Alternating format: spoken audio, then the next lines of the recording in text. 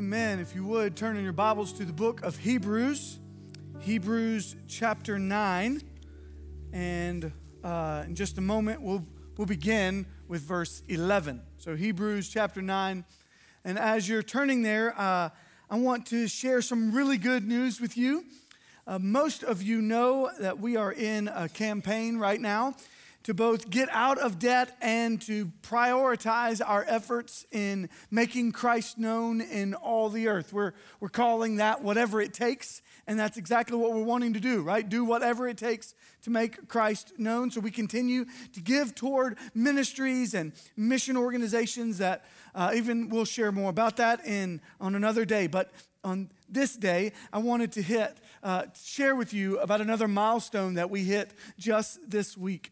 Because of your faithful giving, we were able to give an additional principal payment. And this week, I just wanted us to celebrate that we are now under $4 million officially. So we have $3,994,513.52. So that, I want you to know, that may seem like still a lot of money, because it is.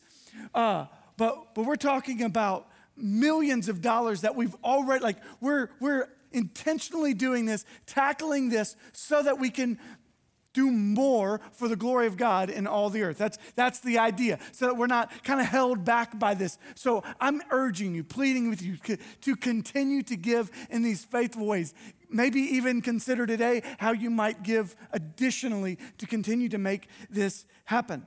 This is a major milestone and a cause for us to rejoice. So, now back to your regularly scheduled program, right? Hebrews chapter 9. I have been eagerly anticipating this time today as I was thinking of Jesus being the better sacrifice, right? And I think of that so much because of what the listeners here would have been hearing is different than what we hear now in some ways, right? What we're about to read in being reminded, or maybe even being told for the first time, they would have heard that they no longer had to do what had been done for so long before. The work that was taking place in a sacrifice was done. And once and for all, we're going to see that taken place for them. And now, some 2,000 years later, for us. So, if you would, follow along with me as we start in Hebrews chapter 9, verse 11. But when Christ appeared as a high priest of the good things that have come, then through the greater and more perfect tent, not made with hands, that is, not of this creation, he entered once for all into the holy places, not by means of the blood of goats and calves, but by means of his own blood, thus securing an eternal redemption. For if the sprinkling of defiled persons with the blood of goats and bulls and with the ashes of a heifer sanctifies for the purification of the flesh, how much more will the blood of Christ, who through the eternal Spirit offered himself without blemish to God, to purify our conscience from dead works to serve the living God. Therefore, he is the mediator of a new covenant, so that those who are called may receive the promised eternal inheritance, since a death has occurred that redeems them from the transgression committed under the first covenant. For where a will is involved, the death of the one who made it must be established.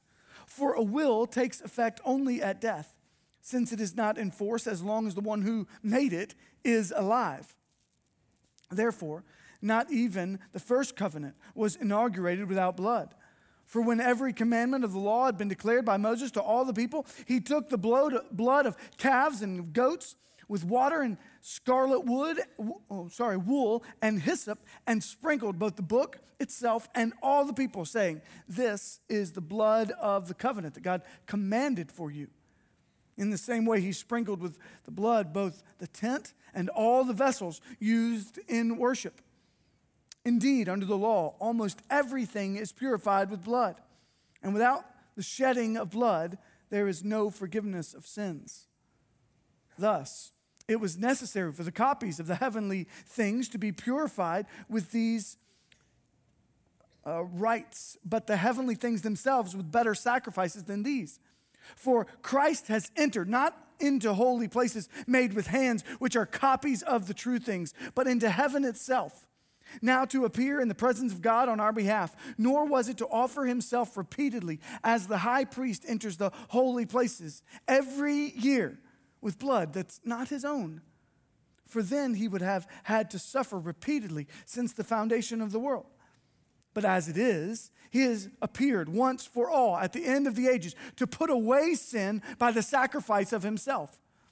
And just as it is appointed for man to die once, and after that comes judgment, so Christ, having been offered once to bear the sins of many, will appear a second time, not to deal with sin, but to save those who are eagerly waiting for him. Now stay with me. We're going to keep going, but now into chapter 10. For since the law has but a shadow of the good things to come instead of the true form of these realities, it can never, by the same sacrifices that are continually offered every year, make perfect those who draw near. Otherwise, would they not have ceased to be offered, since the worshipers, having once been cleansed, would no longer have any consciousness of sin? But in these sacrifices, there is a reminder of sin every year. For it is impossible for the blood of bulls and goats to take away sins. Consequently, when Christ came into the world, he said, sacrifices and offerings you have not desired, but a body have you prepared for me. In burnt offerings and sin offerings you have taken no pleasure. Then I said, behold, I have come to do your will, O God, as it is written of me in the scroll of the book.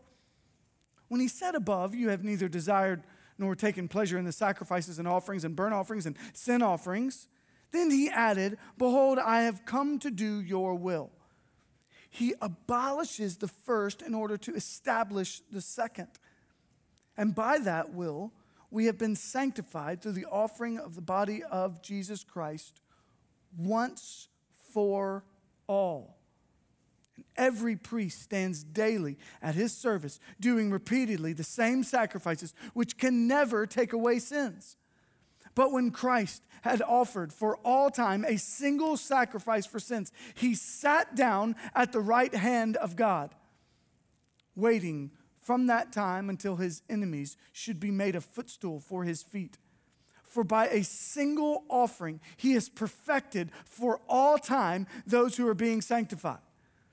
The Holy Spirit also bears witness to us after saying, this is the covenant that I will make with them after those days, declares the Lord. I will put my laws on their hearts and write them on their hands. Then he adds, I will remember their sins and their lawless deeds no more. Where there is forgiveness of these, there is no longer any offering for sin. That was a lot. But it's so important for us to get all of that picture in order that we can get to the end. So I want you to look forward with me to the end, not because it means it will be over, but because we'll get to some really good stuff in just a minute. I want us to gather, though, as much information even about the past. So I want us to think about the past sacrifices. Right here at the beginning, right? Verse 18, right? Not even the first covenant was inaugurated without blood. Right? So think back with me to sacrifices of animals that had been taking place. Again, this is different for us. This is unusual for us. This isn't what we're normally thinking about. But even, there was an animal killed even right after Adam and Eve sinned. Right? Whether or not that was actually an intentional sacrifice is debatable, but it was an animal sacrificed, and they were clothed by that animal. Right? This is where they get their clothing. Right after sin takes place, there's an animal that has to cover them up. Then you fast forward a little bit and you think about the sacrifice really of celebration that takes place after Noah and his family are rescued from the flood. Then you fast forward even more and you get to Abraham, and there's something regular about sacrifice for him because then he's asked to sacrifice his own son, right? But then there is a replacement made, right? There's a ram caught in a thicket, and so right there, right then, this ram takes the place of this boy. Then you fast forward even more, and you get Moses leading the people out of Egypt, and there were these 10 plagues, and you get to this 10th plague. And so that's where you see the work of the Passover taking place. And in that, then we begin to see sacrifices made in the tabernacle and then later in the temple. We've talked about that already, that, right? Jesus is a better temple and Jesus is a better priest. So we've already seen that the things that were taking place in the temple or the tabernacle didn't have to take place anymore because we've got Jesus. And so it's been leading us to this point, to him being the sacrifice. In fact, I was thinking about all of this through the lens of Hebrews, but as we've been reading in our Bible reading plan, we're seeing these things, and we're right now we're like wrapping up Deuteronomy, and so this Pentateuch is like all of that stuff, all of those sacrifices, a description of those, and all of those things. And so this was my way to also say, pick up your Bible reading plan for July if you haven't done that. I'm really actually. I do a Bible reading plan every year, but this is the first time I've done this one. And about now we're halfway through, and I'm really, really enjoying the way this is formatted. So pick up yours on your way out and continue to read God's word with us. When I think about these past sacrifices, though, there's got to be something really intentional, right? Why are all these animals dying? Like why is there the blood of bulls and goats and rams and doves and pigeons? Why is that? Why did Jesus have to die? That takes us to the purpose of sacrifice. And that, it's in one verse, and Ernest shared that just a moment ago. Verse 22. In fact, I would encourage you, underline verse 22, put a star by it, circle it, do something. You see, under the law, almost everything is purified with blood. That's referring to the purification of, like, they would dip like hyssop into blood, and then they would sprinkle that blood all over the room, so to speak, over the actual items. That was their way of cleansing them. This says, without the shedding of blood, there is no forgiveness of sins. You see, without the blood of previously of bulls and goats and lambs and pigeons and so all of those rules, without the shedding of blood, there is no forgiveness of sins. And that's because of our own wickedness, right? Like we were even told that the punishment for sin is death. Someone had to die in order to cover over that's a rightful punishment. And I think sometimes that gets lost on us because we don't enough see the blood being spilled. We haven't been to the temple or the tabernacle where there was a goat on the table. We haven't seen the blood pouring out. We haven't seen those items all covered in kind of droppings of blood. We haven't seen that. We haven't visually looked upon that, the broken body and the blood poured out on our behalf, as they would have. But that was the purpose of sacrifice, was to cover over the sins of the people, because without the shedding of blood, there is no forgiveness of sins. Now, I'm going to rush to what I really think is the most exciting part. The perfection of sacrifice. You see, I've said this over and over, but if the temple was sufficient, we wouldn't have needed a better one. If the priest was sufficient, we wouldn't have needed a better one. And if those sacrifices were sufficient, Jesus would not have come. We would have just been living in that. That would have been sufficient. But look at verses 13 and 14. For if the blood of goats and bulls and the sprinkling of defiled persons with the ashes of a heifer sanctify for the purification of the flesh, how much more will the blood of Christ, who through the eternal Spirit offered himself without blemish to God, how much more will the blood of Christ purify our conscience from dead works to serve the living God? You see, the goats and bulls and pigeons and doves certainly might have been without blemish, so to speak, without a spot on them, without a dirty spot, without a weird birthmark on them. But what we're talking about is the sinless, perfect, heavenly gift from the Father in his Son Jesus. You know what that means for us? It means it is unnecessary for us to sacrifice anyone or anything ever again. Like this one person, this is the only one person that was needed. This means that we don't have to sacrifice a person. We don't have to bury them in a certain way. We don't have to cremate a person. We don't have to pray them out of purgatory. We don't have to put their ashes down a river. Like I remember being in Nepal a few years ago and watching as this one family or friends of one man, they placed flowers over his body after he had died. And they laid him on this concrete slab next to a river. And they marched around him. And they chanted and sang. And then they burned the body. And they put his ashes in the river, hoping that this form of sacrifice would appease their false gods and would allow him to then return in reincarnation in some form better than what he was. And you might be thinking, well, that is absurd. But I need you to know that those kinds of beliefs are globally prevalent. Like that's a common thought. Nobody else there thought that was odd.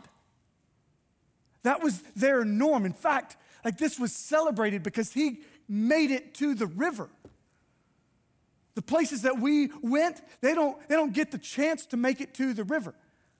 So they know it's not going to go well for them. Now, the reality is it's not going to go well for any of them apart from Jesus Christ. But we believe as a church, we believe as individuals that life on earth is more than just a reincarnated body of someone or something that came before us. Right? We believe that it's more than that. We believe that life on earth certainly begins in the womb and has value from conception until the Lord providentially calls someone to their eternal home. That's what we believe. Because we believe that life on earth is so valuable, we must care for those who made desperate decisions at desperate hours. We must not only step in and care for orphans, but we must care for their mothers and their fathers and their grandparents. We must care for those who feel hopeless and helpless.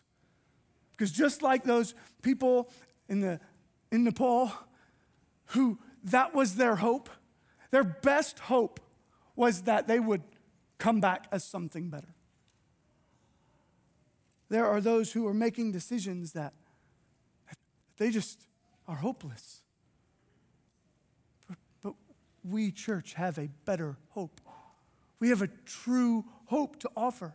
So we, as the church, we must stand boldly, not just on our Facebook feed or our Instagram posts, but in our clear and steady actions that empty our pockets and rearrange our calendars and open our homes and offer our gifts to those who have no hope, to those who feel hopeless.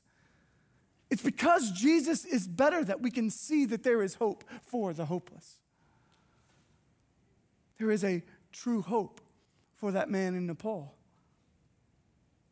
who sadly believes that if he is burned in just the right way and offered into the right river water, he will be taken care of in the next life.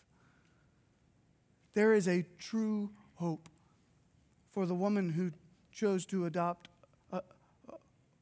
abort a baby because she was afraid of all that was coming her way and felt hopeless. So hear me. If that was you, there is a better hope. Jesus is better than whatever your past sin is. No matter how dark, how secret, Jesus is better, and his perfect sacrifice covers over you and covers your guilt. Just trust him. There's a true hope for the person, maybe even in this room, who relies on their own goodness. Like you say, well, I'm not that person in Nepal, or I'm not that person at the abortion clinic, but you're just relying on your own self, that you're going to be righteous enough, you're going to be good enough, you're going to have put enough offering in the offering plate, you're going to have prayed enough prayers. And I want you to know that Jesus didn't come to die assuming that you could then work your way in. Jesus came to die because you couldn't. So we are reminded today that there is a hope for those who trust in this one sacrifice. His name is Jesus. His name does mean that Yahweh saves. In fact, what makes this sacrifice so perfect is that Jesus was perfect, is perfect. And it only took one time. Right, so this one person, one time. I want you to look at this. Repeatedly, it gives us this indicator. This would have been so significant for them, and it is so significant for us. Verse 12, he entered once for all. Verses 25 through 28, previously the priest offered himself repeatedly, entering the holy places every year, but not with blood of his own. This would have happened. But now he has appeared once for the end of the ages. Chapter 10, verse 1. For since the law has but a shadow of the good things to come instead of the true form of these realities, it can never, by the same sacrifices that are continually offered every year, make perfect those who draw near. But in 10, it says, by that will we have been sanctified through the offering of the body of Jesus Christ once for all. Verse 12, but when Christ had offered for all time a single sacrifice. Verse 14, for by a single offering, for there is forgiveness of these, there is no longer any offering for sin. This was enough. Jesus Christ, his death was sufficient. There doesn't have to be more. You don't have to keep killing lambs and goats and bulls, and you don't have to perpetually kill Jesus. And you might think, well, that's weird that you would say perpetually kill Jesus. Of course we wouldn't do that. There is a faith that actually believes that. So this is why we do not believe in what's called transubstantiation. This is the belief that the Catholic faith holds. They believe that the wine that is taken in communion actually becomes the blood of Jesus as they take it. They believe that the bread actually becomes the body because they believe that Jesus is dying over and over and over again. It's also why Jesus is still on the cross that they call the crucifix. When you see that hanging up, that's why. Because he's continually needed to cover their sin. But yet this text reminds us that we truly only need one time. He was perfect. Therefore, his sacrifice was sufficient for all time. So in a few minutes, when we partake in the Lord's Supper, it will not be that the bread actually becomes his body, or that that the juice becomes actually his blood. Instead, it will be that visual reminder. Remember how earlier I said sometimes we don't remember it enough because we don't see the dripping of blood on all of the items? We don't actually see the blood pouring out from the sacrificed animal. It's because Jesus gave us a new picture. Jesus gave us his meal. He gave us this supper as that visual reminder. So we don't have to see it in another way. We don't have to see blood pouring out from a goat or a pigeon. We can see this fruit of the vine and think, that is his blood poured for me. We could see that bread and we could say, that is his body broken for me. Before we get to that moment, I want you to note one other passage in this text. Verse 28.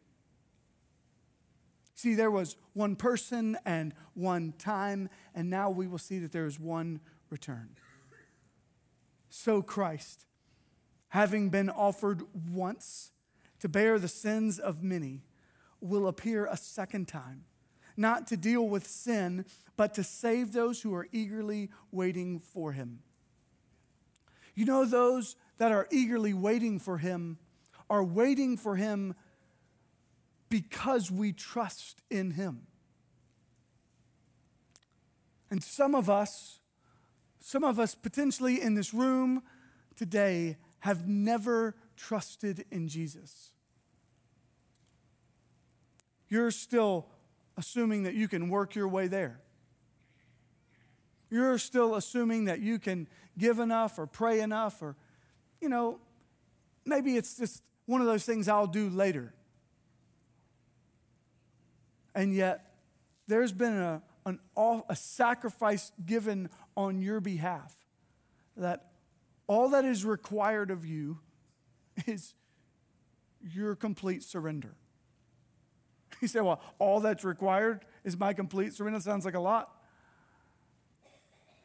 It's only a lot if what you got on the other end wasn't very much. But what we get on the other end is life. You see, we were dead in our trespasses and sins.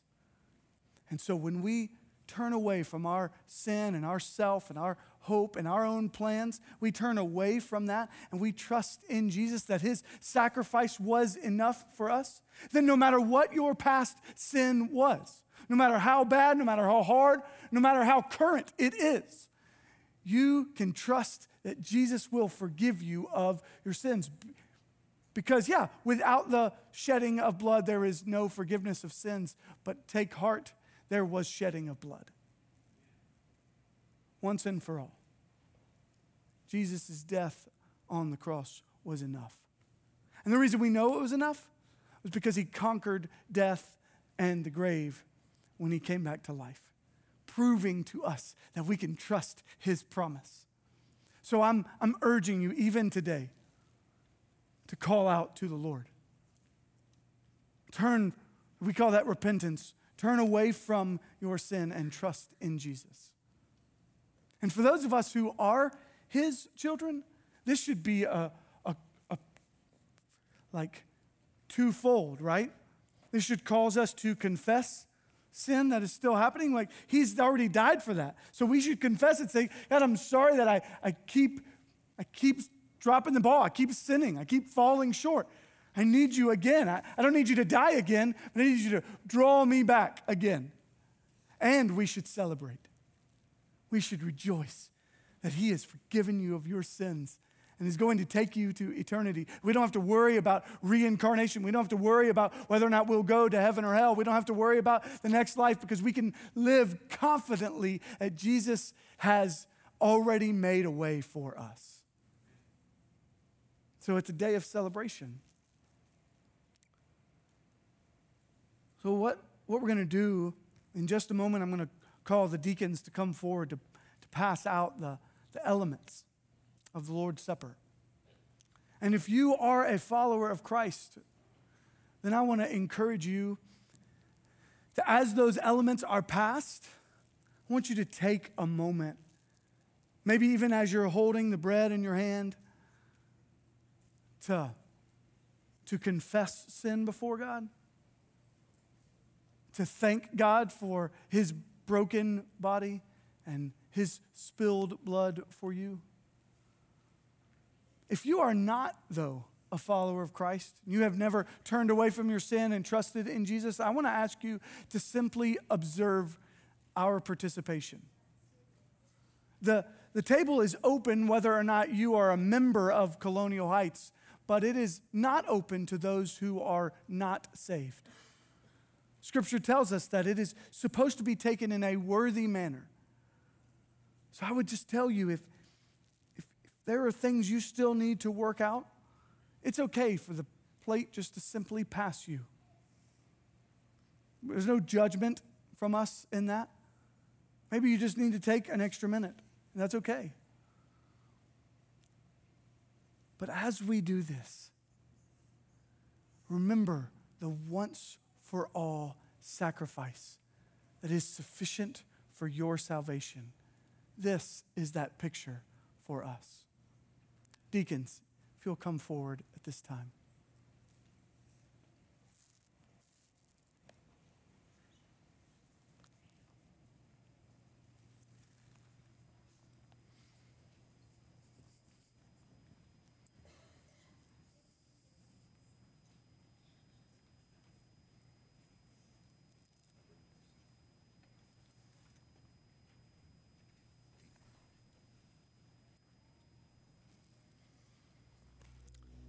I want to pray for us, and then I'll have the men pass these out. Father God, we do pray your blessing over this time. We ask, God, that you would remind us of your broken body and your son's broken body and his blood spilled for us. May we rejoice in that marvelous gift, sacrifice for us on our behalf. Remind us of your grace in this moment. We pray this in your Son's name, Jesus, who is the Christ. Amen.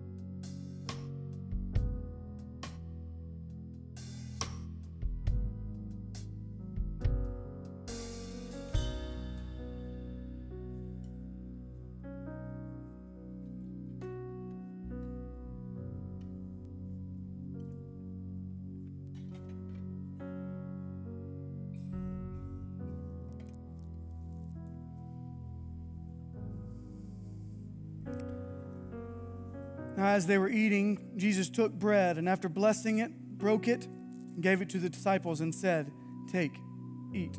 This is my body."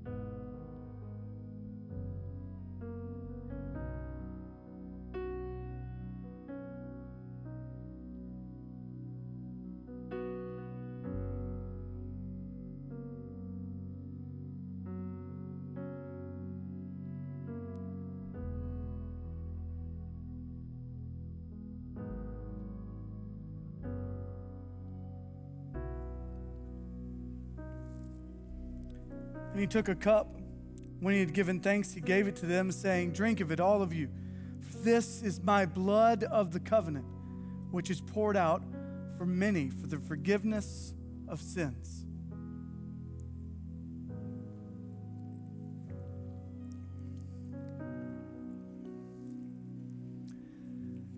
Church family, we have much to celebrate. There was a sacrifice made for us that we have just even participated in remembering and rejoicing over. So I invite you to stand with us now as we sing of the praises of our God in worship.